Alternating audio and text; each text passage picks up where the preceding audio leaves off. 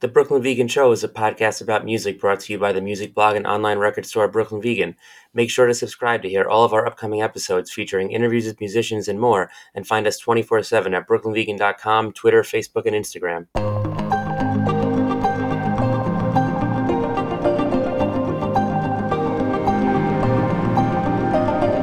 Hey, welcome to the new episode of the Brooklyn Vegan Show. I'm BV editor Andrew Sacker, and today's episode is an interview with Kat Moss, vocalist of one of the best current hardcore bands going right now, Scowl.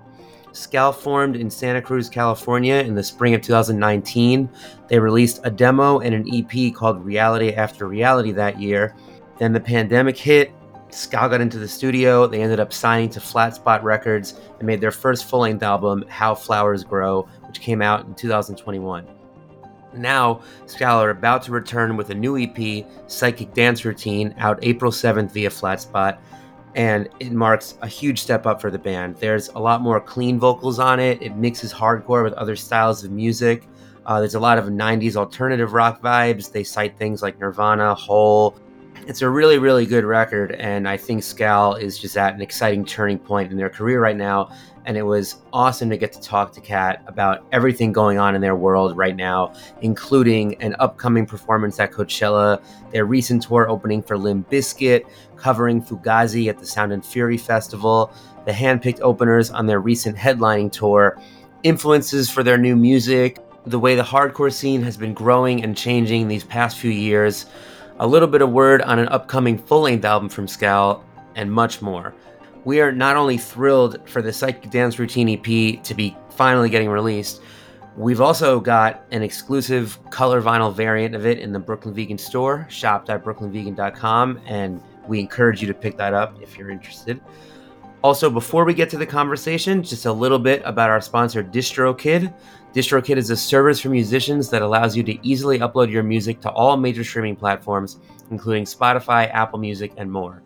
DistroKid allows you to do automatic revenue splits so collaborators and co-writers can get paid too. It provides you with an artist page that links to your music on all streaming services. It allows you to add lyrics, credits, and liner notes, and more. You can get 30% off of your first year's membership by signing up at distrokid.com/VIP/BrooklynVegan.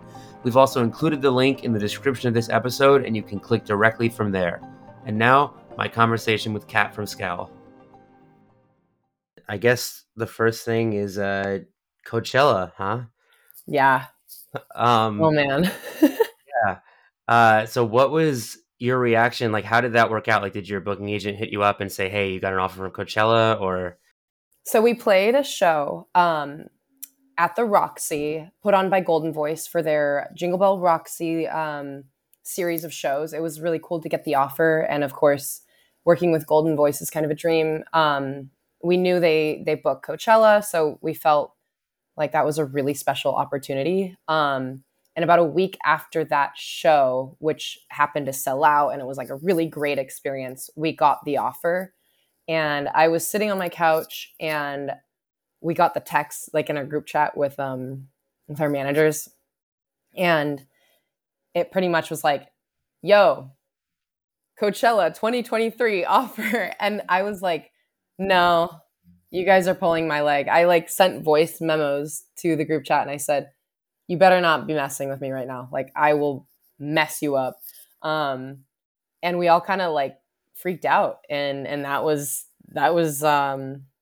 not that long ago. And then the announcement was made. We didn't know when that was going to drop. And so I didn't know when the lineup got dropped. My best friend called me while she was at work, and she was like, hey, do you know why I'm calling you? And I was like, no, like, what's going on? Is everything okay? And she's like, Coachella announcement. And I was like, no way. So it was really cool. It felt very like triumphant, and it was a great experience. That's awesome. Have you been to Coachella before? Yes, actually. I had a really cool experience going when I was 18 in 2016. And I hadn't originally planned to go, but my sister got tickets. She was going to go with a friend. Her friend bailed. So she was like, you're coming with me, whether you like it or not. And I was kind of like, no, I'm not going to that. But then I saw Rancid on the lineup and some other bands I was really into, like Girlpool, the Front Bottoms. I liked Halsey, saw Sia. It was a really cool experience. That's awesome. Who are you excited to see this year?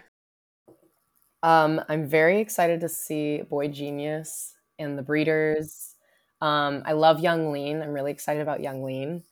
Um, I'm excited about Frank Ocean, obviously. Like that's a big deal. He's headlining. I mean, hopefully he plays. He's kind of elusive that way. I'm excited about Soul Glow and Knocked Loose. Also, like it's cool to have like some contemporary, some like hardcore camaraderie there. Like I I have no idea what the perspective is going to be like as someone who's playing it. So I'm very excited to see that.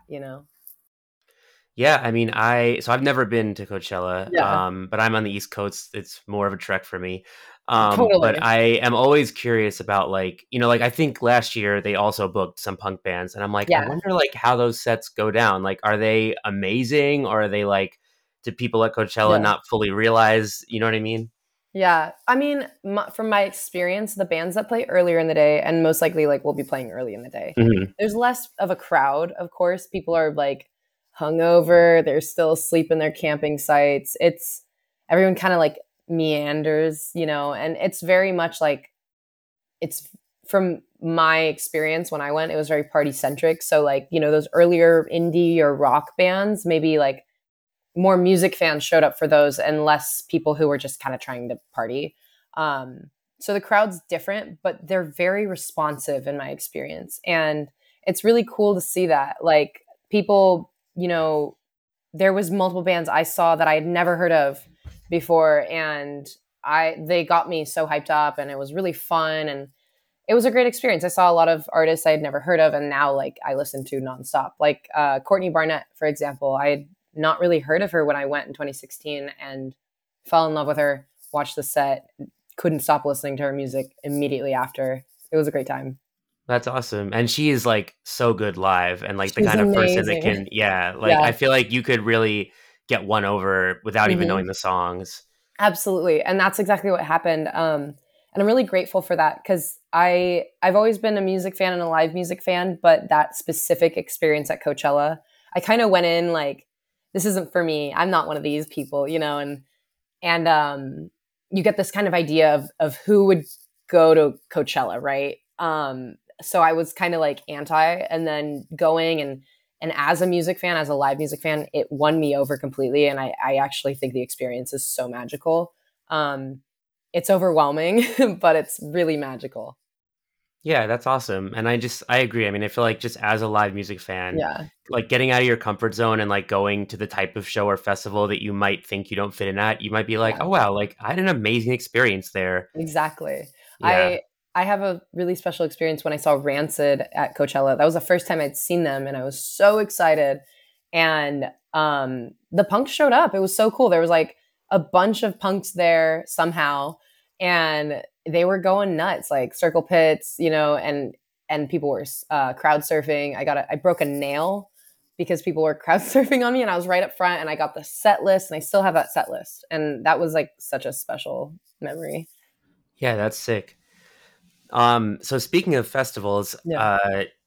Scowl also has like this amazing set from Sound and Fury this past year. I was also not there again, East Coast. Yeah, it's hard. But I want to go so bad one of these years. But I Yeah. watched video on YouTube and like, I mean, it looked amazing. And like, what really stood out to me is how sort of like egalitarian it seemed. Like, I mean, you were on Yeah. in broad daylight, and your crowd looked just as big as like the like quote unquote headliners. Yeah, I thought that was so cool. I really got nervous thinking like maybe, being like midday, and also being like, I don't mean to focus on this specifically because I usually avoid focusing on it, but I did feel intimidated being the only band like um with a woman like singing that day, and I not that that reflects on the fan base or hardcore community, but more so I felt like scared, like maybe I couldn't compete. I was really insecure.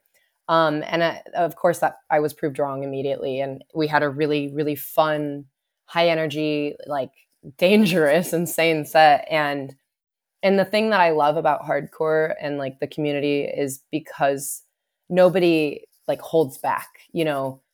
the first band of the day, everyone's moshing, everyone's going crazy, just the same amount as the last band, the headliner, when it comes to hardcore fest. So I love that. There's really no stops. For sure. Now, opening with that Fugazi cover, that was awesome too. What sparked that decision? We talked about opening with a cover or like maybe like, half of a cover, something to get people's attention. And that really was the the point. We were like, we're gonna make sure everyone turns around. Like, is that Fugazi? Like, we wanted to Hmm. get everyone's attention with that, and it worked out really well. I'm really proud of everyone, and we practiced it a lot because we wanted it to be on point, and the cool thing about that is now people bring it up and like we're talking about it now, and Of and it's course. it's a really special experience, and people always ask like, do it again, and we're like, no, it's not happening again. Right. Yeah. Yeah. No, I mean, it definitely, I mean, again, like once it hit the internet too, it just felt like, Yeah. oh shit, like Scallop with, waiting room. Like, Yeah. it's like a thing immediately. And I mean, that's like the song that everybody knows. And Yeah. usually I'm kind of like, let's do a deeper cut, guys. Like, and Hmm. and this was one of those instances where we were like, no, like this is a band we look up to. These are heroes to us. We got to do the classic. We got to do the one that everyone knows, and it worked. It was awesome. I'm glad we did it. I'm glad we did it well. I'm proud of the band. I'm proud of myself. I'm really happy people liked it. Yeah.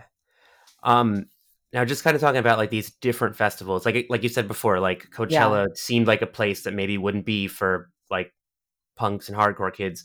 I feel like already Scowl is a band that just works in these different contexts. Like you have Yeah. Coachella, the hardcore festivals like Sound and Fury and Outbreak, and then you're playing that like new metal festival, Sick New World. Yeah. And That obviously, was like you just, yeah, go ahead. That's just so crazy to me. Like the fact that we got like we're playing Signal World is also nuts to me. There's so many like friends bands that I've talked to about that who like fit the bill so much more, and they're like, why aren't we playing that? And I'm like, I don't know. Like I don't know how it happened, but we did it. Like I'm excited. I kind of just love in general how like I Yeah. guess where hardcore is at right now, it's like new metal festivals are like we need the new hardcore scene, and then like Coachella is like we need to represent the new hardcore scene. Like Yeah. it's just like a weird and awesome moment. It makes me very hopeful because when I first started in Scowl, I had no anticipation to ever like, you know, get play rooms bigger than like 100 cap, play any lineups besides mainly hardcore, and play fests that were mainly hardcore. But now we're at a place where it's like Coachella, like that's nuts. And that's really exciting. I'm really grateful for that. But it's so shocking and so like odd in a good way. But it's totally weird. I feel like I'm living in a twilight zone sometimes, for sure. Yeah, no, it's definitely weird, and it's also weird because like I mean, you sort of formed right before the pandemic, right? Yeah, a little bit before. So, like spring of 2019, we had like a Right. good run before pandemic hit, and we were really picking up like our own momentum right when pandemic like hit. Hmm. Right. And it's like fascinating how Yeah. like this scene that's so focused on live music, it's like, okay, live music goes away for 18 months and then comes back and it's like bigger than it was when we Yeah. last had live music. I think that people, hardcore fans, I think were just biting the bit. I remember personally just missing that feeling of the exhilaration of a stage dive, or like moshing, or singing along to a band, and there were so many bands at the time, like 2019 and going into 2020. It was a really good year at the beginning. Like a lot of bands were dropping really good music. Drain dropped their LP, California Curse, and that was like my favorite album of that year. And so I think everyone was just so like ready to go, ready to just run out the gates as soon as shows came back, and go as crazy as possible. And I think hardcore also just started to get more of a spotlight over the pandemic, and there was a lot of new fans who came into play, and that was really exciting and also shocking as someone who went from going to shows that we booked together in our little community, and maybe getting like 100 people was a big show. Now it's like, no, no, no. Like it's going to be like 1,000, if not more, and it's a lot of people I've never seen before. And that's really exciting. A lot of young people. Yeah, no, definitely. Um, so speaking of new metal, tell me a little bit about touring with Limp Bizkit. That was amazing. It was such a cool experience, and I'm so happy we got that opportunity.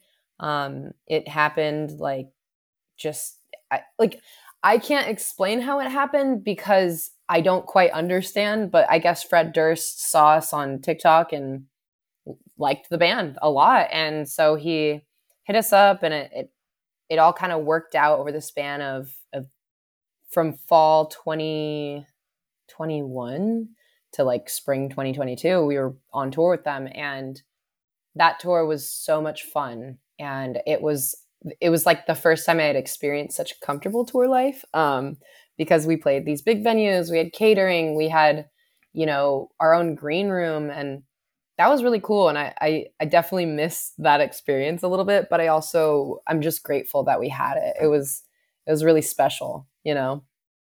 How did like the Limp Bizkit crowds react? They were great. They were actually so much better than I expected, to be honest. I was expecting some weird stuff.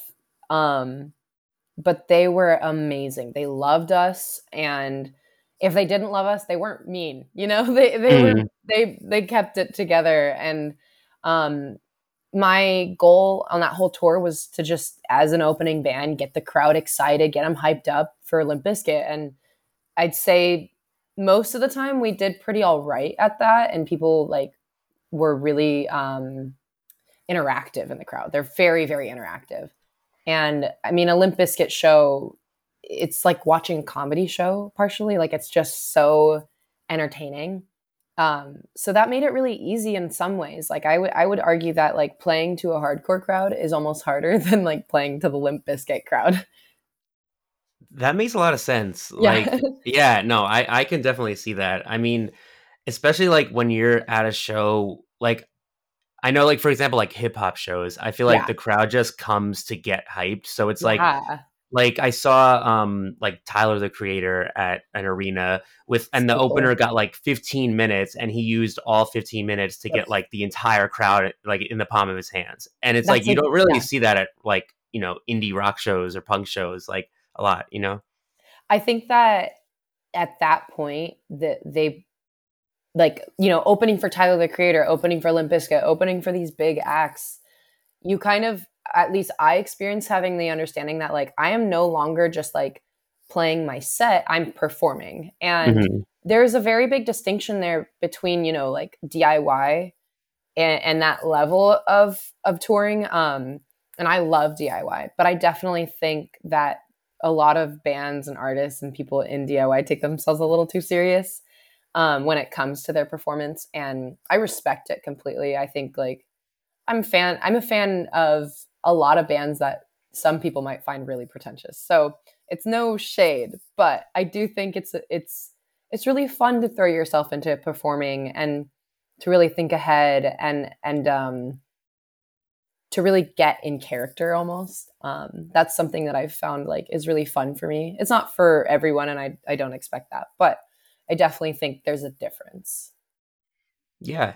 And I mean, I think in general, that's just the difference between a live show and like making an album sometimes. Like, Absolutely.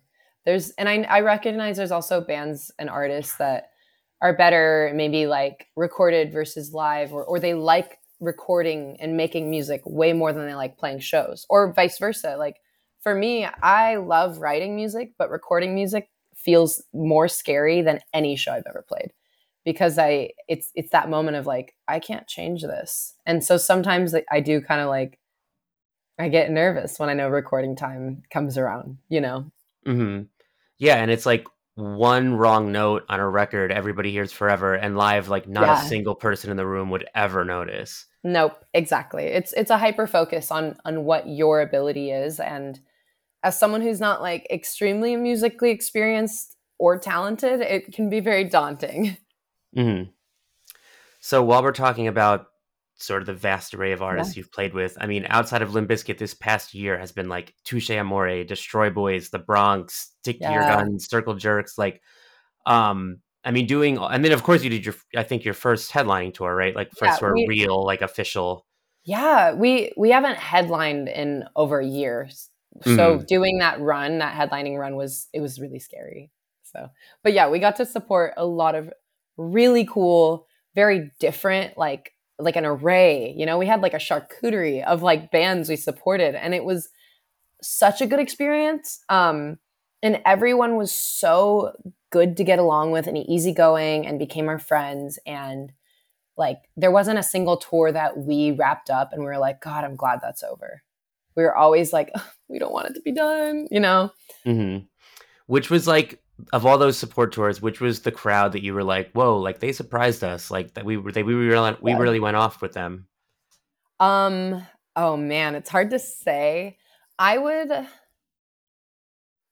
I want to say I was the most surprised by like the Bronx and the Chats crowd, but those are, you know, punk Yeah. fans in essence, so I recognize that that's like not entirely accurate. I would say Destroy Boys probably surprised me the most. I was hopeful that Destroy Boys fans would take to us kindly, but I did not expect them to scream so much, to grab so much, to just like be so interactive and so supportive and just like so punk, you know? And these are kids. A lot of their fans are young. So it was really refreshing and really exciting. That's awesome. I caught the one with the Bronx in Brooklyn. Oh, Um, sweet. yeah, that was great. I mean, it was like hard to tell, but I felt like the pit was a mix of like people who definitely came for you and Drug Church, and then Yes. also people who were like, I don't know what this is, but it's like clearly awesome. Yeah, that show out of all of the shows on that tour was probably the one that I was most in my head during because I think a lot of people that came out to that show didn't catch us. And I think a lot of people were at the bar checking out merch when we played. So it was definitely the most like daunting and challenging. And I was really proud of myself that by the end of that set, we got the room moving. It started out a little stiff. So I was like, oh no, here Hmm. we go. Like it's happening. And then it moved around and it was awesome. And people, yeah, people were there singing along. I could tell there was people who'd never, you know, they didn't know what we were and they got into it. And that was a really good feeling. That was a good experience. That's awesome. I feel like I can say this as a local, but Brooklyn gets Yeah. a reputation for like, you know, like folding your arms and not caring about the Yes. opener, hanging by the bar. So it's always Yeah. great when you see a Brooklyn crowd like, snap out of that. Yeah, I was gonna say we had played New York twice last year. I technically in 2022, and both times were like we had never played New York before. Those were our first two times playing, and I would say we got pretty lucky with the reactions we had. We had an amazing reaction with the Destroy Boys crowd. We had a pretty solid reaction, like opening for Limp Bizkit, but we didn't play Brooklyn yet, so I was nervous about that. And yeah, like that arms crossed, like kind of cool vibe. Like I totally picked up on Mm. that. And I was like, okay, just gonna come out swinging, you know, like I don't like I'm not even thinking about it because that's when I get a little intimidated. I'm like, oh great, like these aren't necessarily young people that are easy to get excited. Like I'm gonna have to win these people over. I have to really showcase what I have, and that was nerve wracking, but it worked. It Hmm. was fun. Yeah, totally. Um, so just to go back to the headlining tour, you got the chance to take out an amazing like list of openers. I mean, like Restraining Yeah, Order, Ankle Biter, Jive Bomb, yeah, Strange Joy, Gulavelli. Were those like all handpicked by Scowl? yeah, yeah. Everything was handpicked, and I'm really grateful we got that opportunity to do that because we've never done a tour where we were like headlining or co-headlining with a band and we didn't pick, you know. And this is the first tour we've done where we were headlining and we've had such a big team, if that makes sense, like a booking agent and managers and so on and so forth. And that was intimidating to be like, do we have all of the power over this? And we did, and it was awesome. And it felt great to tour with bands that I was a fan of, and I mean I'm a fan with like pretty much every band we've toured with, anyways. Mhm. Um, Whether I started out as a fan or not, like I always end as a fan. But that being said, that was exciting because it was like those are bands I all anticipated watching and playing with.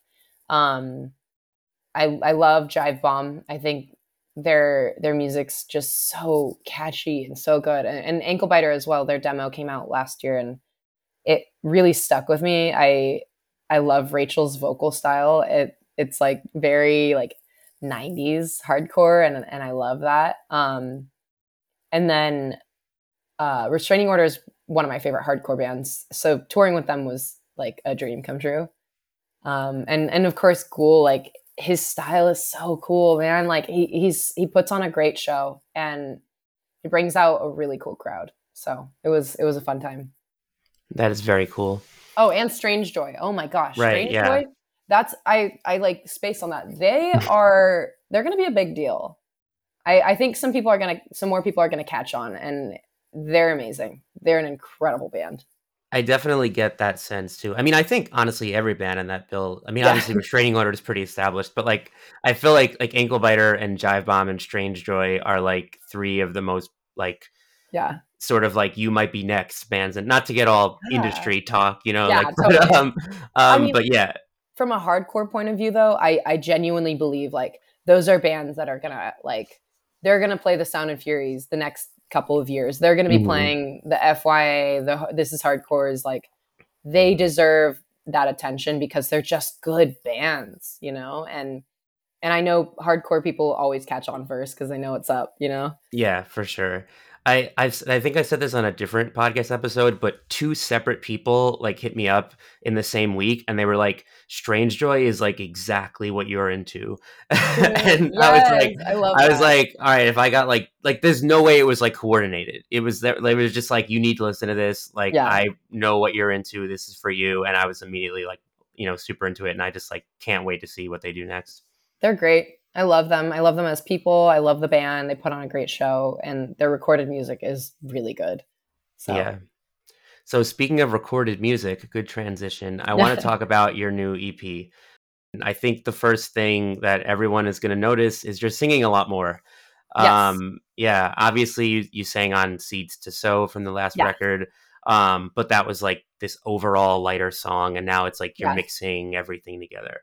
Yeah. Um, so tell me about this. Like when Scowl, when you the whole band like went in, was there this decision of like, okay, I'm gonna sing more, we're gonna do melodic songs, or like did it just kind of happen, or none of the above? It was definitely a decision that everyone made and we all agreed on. It was a little bit, it was almost like we like hyper fixated on the planning of it because we were kind of nervous, you know, it's a change, it's different. And there's a lot of nerves going into doing something like that. One, because we don't want to alienate our audience. So we want to write music that fits the growth we're making, but also is not something that's going to like just completely change Scowl as we know it, you know, and that was really important and valuable to us going into recording and writing these songs. We kind of like Malachi, he plays guitar and he writes a lot of like the basics of the songs. He comes up kind of with the structure and the riffs. And he was like, we're gonna do 2 clean songs and 3 hardcore songs. And I was like, okay, well, you know, we'll see what happens. I don't want to like, you know, be married to this idea of it being this way and this way, you know. But it worked out where we managed to do 2 clean songs. We have opening night and psychic dance routine. And then we have 2 heavy songs, Shot Down and Wired. And then we have a song that kind of combines the two. And I'm really happy it worked out that way. And it wasn't, some of those vocal melodies weren't exactly planned out. And some of them I was like really had my eyes set on. But yeah. And then the other reason it was very daunting was for me personally, I wanted to feel confident in my singing voice and not just in a recording, but like to take that on stage. Um, when we did Seeds, I hadn't really had much experience singing into a microphone at all. so when we started to play it, I struggled a little bit. I struggled hearing myself, and I just wanted to nail that song, and I kind of felt like I wasn't for a while. Had a lot of insecurities about it, and so the singing thing kind of got put on a back burner, and I've been working very hard at it. It's mainly my confidence, but yeah, I'm really happy now. These are songs that showcase my vocal range, I think, um, and I think it showcases it really well. It's not just this like soft whispery song. It's also like we have some powerful belts, and we also have some runs that, just show different vocal styles, and I'm really excited about that.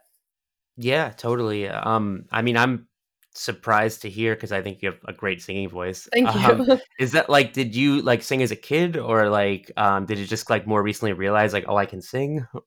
It's definitely a recent realization. I always sang growing up, but I was not a singer, if that makes Mhm. sense. Sure. I never, I did choir in freshman year. I've talked about that before, and uh, I also did choir in middle school. I always forget about that too. But so I learned some basics like warm ups and things like that. I learned that I was an alto. I learned, a few things, but nothing really that, you know, intermediate, if that makes sense. Mhm. And then when I did sing on Seeds to Sow, that was on How Flowers Grow, I hadn't planned to sing on that song. That was originally going to be an interlude. And so the singing was again kind of a surprise to everyone in the band. They were like, oh, like you've had this in you? And I was like, I don't really know. And I even get kind of shy now, like at practice. But I'm getting more, more confident. Um, and I sing a lot. I sing in the house. I just like to do it. I like to make noises. So now it's kind of turned into a thing, if that makes sense. But Yeah, I for was I sure. was always insecure about being a singer, if that makes sense. Mhm. Growing up, I was just too shy to be that kind of person, to be that confident. Well, I think you have a great singing voice. Thank you. I think, Thank you. yeah, I think the new songs are awesome. I mean, like, and like you said, like it's not just like, oh, like I can do soft singing or like really angry screaming. But it's like, Yeah. yeah, like real, like it's just got that like classic like heavy rock, like, Yeah. yeah, it's just it's super awesome. And I Yeah. like that the first single is going to be opening night. Yeah. Right, and that's cool because it's like, were you thinking like, all right, like if we're gonna do this, let's just do this and like announce it with like, because that's like one of the really singing ones. Like it's not a Yes. hardcore song. Like was that sort of the we're gonna show people off the bat that this is different as opposed to like easing them in? We actually had a lot of arguments about that. We were struggling to decide if that was a good move or not. And personally, I am someone who's like, yeah, no stops. Let's just do it. Let's just drop this and see how people react, because at the end of the day, we're established enough at this point as a band where we've kind of figured out like the type of people we want to like our band, and I'm not worried about, the crowd that doesn't like it, if that makes sense. I think the exciting thing about opening night is it's ironic. It's our first single. It's opening night, and I think that it's what's also exciting about opening night and like this EP in general is it does have a lot more elements of just being rock music, and we did not plan on that. It just happened that way, and the thing is, we all listen to music like that outside of also hardcore and punk. Like we listen to a lot of just 90s rock, alternative rock, like, and we're heavily influenced by that. So bringing that into play is just fun. It's easy. It makes sense. So what were like some of the specific influences on this CP? Oh man. I would say like on opening night for me, like vocally, there's like a Nirvana and Sonic Youth kind of moments. And it's pretty clear. It's very evident when you listen to that song. You're like, oh, that I totally see that. And then, like Psychic Dance Routine again vocally has it's got some like almost, I mean, I'm a huge fan of like Billie Eilish, Olivia Rodrigo, any like singer songwriters like Lana Del Rey, Suki Waterhouse. So I, vocally took inspiration from that with like some of the range on that song. And then I would say the writing on that song, again, like heavily influenced by like Sonic Youth. It's got kind of these moments that are almost slightly dissonant, but there's still melody there. And I think that's a band, Sonic Youth is a band that has nailed that. Um, and then with the heavier stuff, it's our classic influences, like bands like Sheer Terror and like Negative Approach. We stick true to that, and that I'm really excited about. Just having those chuggy, angry, like side to side moments. Yeah, I just, like, personally love seeing that, right? Like, I mean, Yeah, not to, like, compare every single current hardcore band to yeah, Turnstile, but, like, yeah, but the way that, like, their new record has, like, these obvious signifiers that you could only have in your band if you come from yeah, hardcore, but then, like, yes, they write these songs that people who listen to pop music like, and yeah, it's like that combination is, yeah. it's, I like, think it's unique, and when you pull powerful. it off, yeah, like, Yeah, yeah, totally. it's so powerful, and I totally agree. And personally, I know this might sound demonic to some people, and plug your ears, but I am a pop music fan, but I'm a hardcore fan at my heart, like a punk music hardcore fan at heart. And from my perspective, like I want to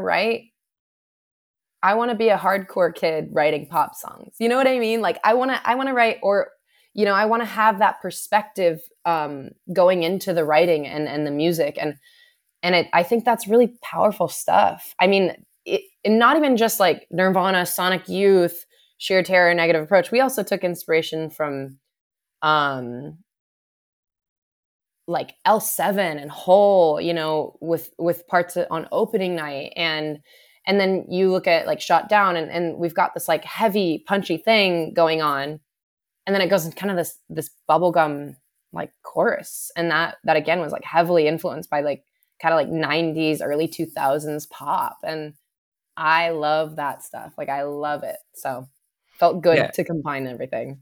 Yeah, no, I mean, like, exactly what you just said is so like, resonates so much with me. I mean, I've this will sound pretentious, so, like, sorry in advance, but, like, I've, like, in the past described myself as, like, a punk who really likes Beyoncé. I love Like that. I don't think it's pretentious at all. I think liking pop music is something that we should accept more. I understand there's a difference between top 40 popular music and Mhm. like pop music in its structure and in its core. And I am a pop music head. I love that stuff. I love it so much. And like Beyonce, for example, like she's a fucking genius. So why wouldn't you be a fan? Right, and there's, like, just as much innovation in pop music as there is in, like, underground music, sometimes more. Yes.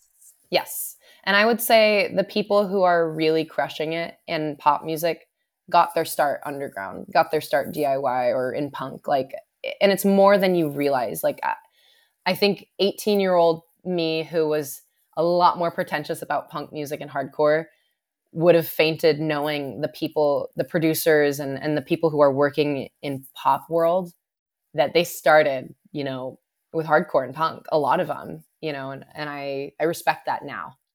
It's, like, insane to me how many of today's, like, hottest pop producers are just, like, ex-emo kids, Yeah. like Yeah. Jack Antonoff and, like, Dan Nigro and, Yay! like yeah, like Yes. I'm such a Jack fan. Jack Antonoff Mhm. is I adore and admire his work so much, and I've been a fan for a long time. Like, a lot of his projects are just really amazing, and now he's a top producer of, like, Mhm. pop singer-songwriters, like, and he has, like, a signature thing, and I'm like, "I know what's going on here." I love it. It's amazing. That's, like, refreshing to hear because I feel like, there's so much Jack Antonoff backlash on Twitter, like, what would you say to somebody who is like, "Oh my god, like, why does everybody have to work with Jack Antonoff?" I'd be like, "Shut up," because he's amazing. I don't know. I'm not I don't usually talk to people like that, but Sure, at the end of okay. the day, when it comes to, like, music opinions, I'm very respectful. Mhm. If I don't like something, which is rare, because I like everything, and it's almost kind of a problem because, like, my friends will be like, "This sucks," and I'll be like, "No, it doesn't. I like it." It sucks to you, I recognize that music is extremely subjective, like any other art form, and when I don't like something, I don't say I hate it. I don't say it sucks. I just it's not for me, you know. But I think that like hater point of view of like, why does everybody have to do this? Why are they doing this? It's like, well, because it works, and you don't have to like it, you know. Change the radio station. Yeah. So, speaking of producers, tell me about working with Will Yip. Working with Will Yip was a dream come true. He's so fun to work with. He's very, very positive, and he's so encouraging. And I think that partially helped make our psychic dance routine flourish. He really made it easy for me to sing when recording, and I started out really nervous, and I told him, I was like, hey, like I get kind of nervous. It takes me a second to warm up, you know, in the booth, and he was like, that's okay. I know you got it. You got this. We're gonna crush this. And I was like, okay, you know, like still scared. I didn't fully believe him, and within 10 to 15 minutes, I was like, okay, I believe this guy. Yeah, okay, we're gonna crush this. This is gonna be amazing. And everything that we had an idea of, you know, if he didn't understand it or like it or agree with it, he was really encouraging and still very good at talking it out. And he's amazing at making not making you. He's amazing at explaining his point of view and his idea and his take on the song or the structure or the melody, and explaining it to you in a way that's easy for you to understand. He makes everything amazing. It felt like I hacked music playing, like working with him, because I was like, wow, all this finally is starting to make sense. I'm a lot less scared. So that was a really magical experience. There's some touches he made to certain songs that made them, they brought them from like songs I'm really proud of that I think are great songs to like, this is a good fucking song, you know, like incredible songs. And I've never felt that confident about a Scowl track. So I'm very excited. Had you met Will before getting into the studio with him? I had not met him in person. We'd like FaceTimed and stuff like that. And like we were interacting a lot, but we had never met. So I was also nervous about that. Mm. I mean, Will's done so many amazing records. What were Yeah. like some of the records he's done that, you know, made you say like, oh, I'd love to make a record with that guy? Oh man. Okay, so I don't want to like speak out of turn and like say the wrong record. So bear with me. Um I just want to make sure that I get the right. I'm not good at remembering everything right away. But okay, so here we go. I was gonna say 100% Citizen.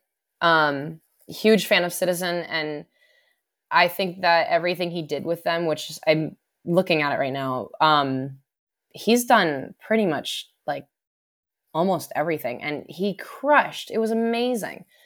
He did How the Gods Chill with Cold World, and I love that record so much. And I know I'm not the only person in Scowl who loves it. Cole, who drums, it's like Cold World is one of his most favorite bands. So he was personally really excited. Everyone in the band has like favorite records that Will has worked on, and the very obvious one being Title Fight. Mm-hmm. He crushed on Title Fights.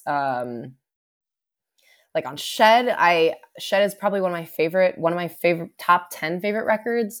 So just being in there felt like it was like I'm standing in a place that is like history has taken place here. You know, I hope that makes sense. Yeah. But I'm a huge fan of Tiger's Jaw, huge fan of Turnover. Like he's just done stuff with bands, and like Nothing, for example. Like he's worked with bands that I just admire so much, and that without a lot of those bands and those records, like I don't know if I would be playing music. So, you know, in hindsight, looking at it, like, yeah, these records are really important to me. They influenced me heavily. And now being able to work with the guy who was pretty much the secret member of these bands and made these records really happen, that's a dream come true. That was so cool. And I feel like a lot of the records you're naming are these bands who, you know, really did like with each album kind of, Yeah. push the envelope and maybe make Yeah. something that might alienate fans. Like it seems like William's like a good person to have in the room when you're Yeah. making that record.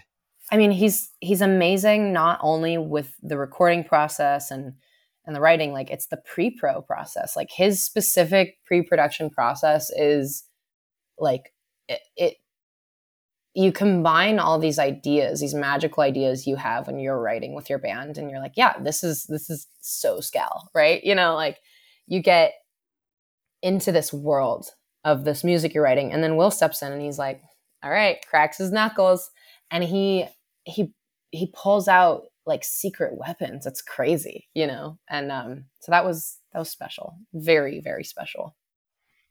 Awesome. So we're talking about Scal kind of pushing the envelope musically. We're talking about hardcore kind of bringing in new fans, welcoming bands that experiment with new ideas. So I think like, you know, I know it might be weird to like talk about this for your own band, but like Scal's going to be one of the bands that brings people in, like the way that Turnstile has, or I don't know, like Military Gun or Yeah. Fiddlehead, like these kind of like Scal's going to be one of those bands. I think when like, people hear opening night, when people see you at Coachella, like, um, so I mean, finding yourself in this sort of moment, like what's your personal perspective on just kind of like being in this moment where, people are finding hardcore for the first time and potentially being one of the bands who's going to help people do that? I mean, this is a podcast, so you can't see it, but my face just like I was showing so much fear just now because I'm at one, I love the idea of like so many more people getting into hardcore and becoming hardcore fans. That is so important to me. And I think like I look back at my own experience when I got into punk and hardcore, and I remember just wishing I got into it earlier. And now I'm over that. I get it. Like it came to me at the right time, but I'm just so happy that it's now becoming a bit more accessible for young people who might be like me, and that's really special. It's really important. But the idea of Scowl being a band that is a gateway into that is so crazy to me and so scary, but in a good way. Totally good, scary, just freaks me out. Like I just never have been on that side of the coin. I was always a fan. I was always, the person in the crowd on the barricade looking up, and like, I mean, I always wanted to be on the stage, but I didn't think that that was going to be me. And even when the band did start, I didn't think it was going to be like that kind of stage. So I'm really grateful and I'm really excited about that possibility. But I'm also totally frightened because it's hard to wrap my mind around. I hope that makes sense and does not sound pretentious or anything like that. I'm just grateful. I'm really grateful. Yeah, and I also think like it's just obviously hardcore, any niche genre like can get Yeah, a little gatekeepy, right? With like when new totally. people are coming in. And so I think it's, maybe some people might disagree with this, but I think it's nice that we're in a time right now where new people are finding their way in and it doesn't feel like Yeah. there's like as big of a barrier.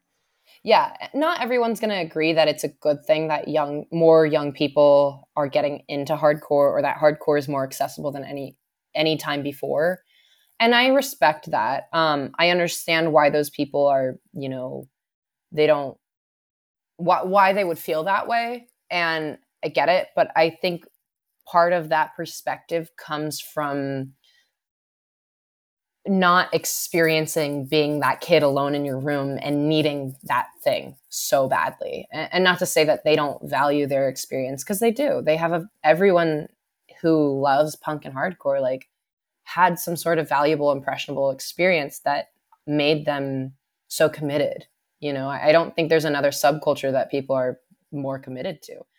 But that being said, they want to protect it, teeth bared. And I respect that. I was once in that position, but now looking back at it, I just recognize how much it's how important it is to me and how much it kind of in a way saved my life. And I know that sounds almost religious. But I mean, I love it. It's so important to me, and I love music. I'm a music enjoyer, but even further than that, I've always in my heart, I love punk and hardcore. Yeah. And I totally feel you. I mean, like, of course, I get why people get that way, and I've Yeah. probably been guilty of it at various points in my Yeah. life. But it's like nobody is born with a minor threat back patch. You know what I mean? Like No. everybody like finds Yeah. their way in. Like, Yeah. so I feel like you just got to remember, like, well, you don't have to, but it'd be good if people remembered, like, hey, Yeah. you once weren't that cool too. You know, like Yeah. you had your gateway. Yeah. Like it might have been a cheesy gateway, and and like, but. And that's the Um, thing too. I've grown to a point where like in the past when I felt like embarrassed or shy of what was my gateway, now I'm proud. I'm so proud because those bands, without those bands and those artists, like we wouldn't have Scowl. I wouldn't have something that I get to do and I have the privilege to do that is so important to me and that that I love so much. I really obviously speak about this like it's the most important thing to me, but it really is. I love it. I love music. I love creating music, and that's something that I think that every person should have the privilege to do. so what was your gateway? Um, I would say probably My Chemical Romance is the first band I got into that is kind of leaning in that alternative, maybe heavy music, emo music, whatever vibe. And they were the most important thing to me when I got into them. I was a kid. I was like 10 years old. And I remember watching on YouTube, I watched the Life on the Murder Scene doc and I was enamored. I was like, I want to do this, and then of course time goes by and it goes through lulls and maybe I loved that band always, but maybe I listened to them less or accepted like, I'm not going to be in a band one day. I didn't think that would happen. Um, and I went through phases with different types of heavy music. I loved metalcore. I was into pop punk when I was a teenager. I wanted to go to Warped Tour. I was on Tumblr. I was reblogging Touche Amore and Law Dispute like stuff. And it was like The Story So Far, The Wonder Years, Modern Baseball, all of that. And I had like an appreciation also for like more indie rock leaning stuff, of course. I would listen to like the alternative radio station, but I never got like past that top layer. I was always into like kind of the popular stuff, even when it came to like emo or pop punk or metalcore. But what changed is when I finally went to some DIY punk or hardcore shows and that's like I got into bands like Drain and Drain was really not as nothing compared to how they are now, of course, when I got into them. And I was like, wow, like this is like my little secret. And Jawstruck was another band that I really got into, and they're a band from the Bay, and they're a band that I loved, and like going and seeing them and getting to know everyone in the band literally brought me to meet a lot of my best friends now and the people I play music with now. So it's very special to me. And of course, as I got further into hardcore and the DIY scene, I discovered bands like Dead Heat, Restraining Order, Ceremony, Sabretooth Zombie, like these kind of deeper cuts that weren't actually that deep. I was just an arm's length away from them for a long time and I had no idea. And they really changed my life. So if someone's listening to this podcast right now and they're kind of new to hardcore, what's like, say, 5 current bands that you think they should know?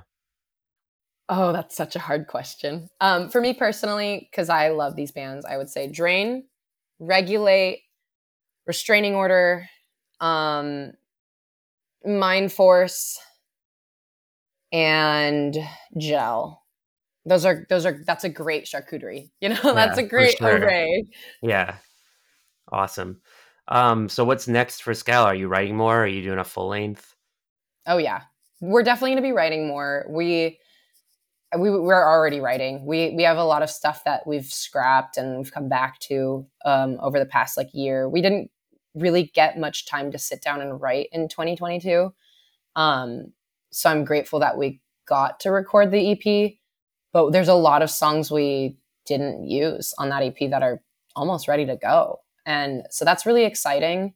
Um, we're definitely going to be writing music. There's no way we're not. And then of course, like we're going to tour as much as we can. And we want to really focus on touring new places. And, you know, as that stuff gets announced, I'm very excited about it. I'm excited to experience, like, you know, travel to new places and places I didn't think I would end up in my life. And now music's taking me there, and I'm really excited. Awesome. If you had to guess, when do you estimate that Scowl does like another full length album? Is like this year, next year, 2 years? It's hard to say because our schedule gets so busy so fast, which I'm sure we're not the only people struggling with that. But my hope is that by the end of the year, we have an album. Maybe it's not recorded yet, but that we have it written. I don't know if that'll happen or not. I don't know what time we'll have, but I hope so. Well, I can't wait to hear it when it's done. And I can't wait for the new EP to come out. This has been a lot of Yeah, fun. Do you have anything else you want to add? I'm just happy to be here. Thank you for having me. That was a great time. Yeah, and if you're listening, thanks for listening. Awesome. Thanks so much, Kat. Yeah, thank you.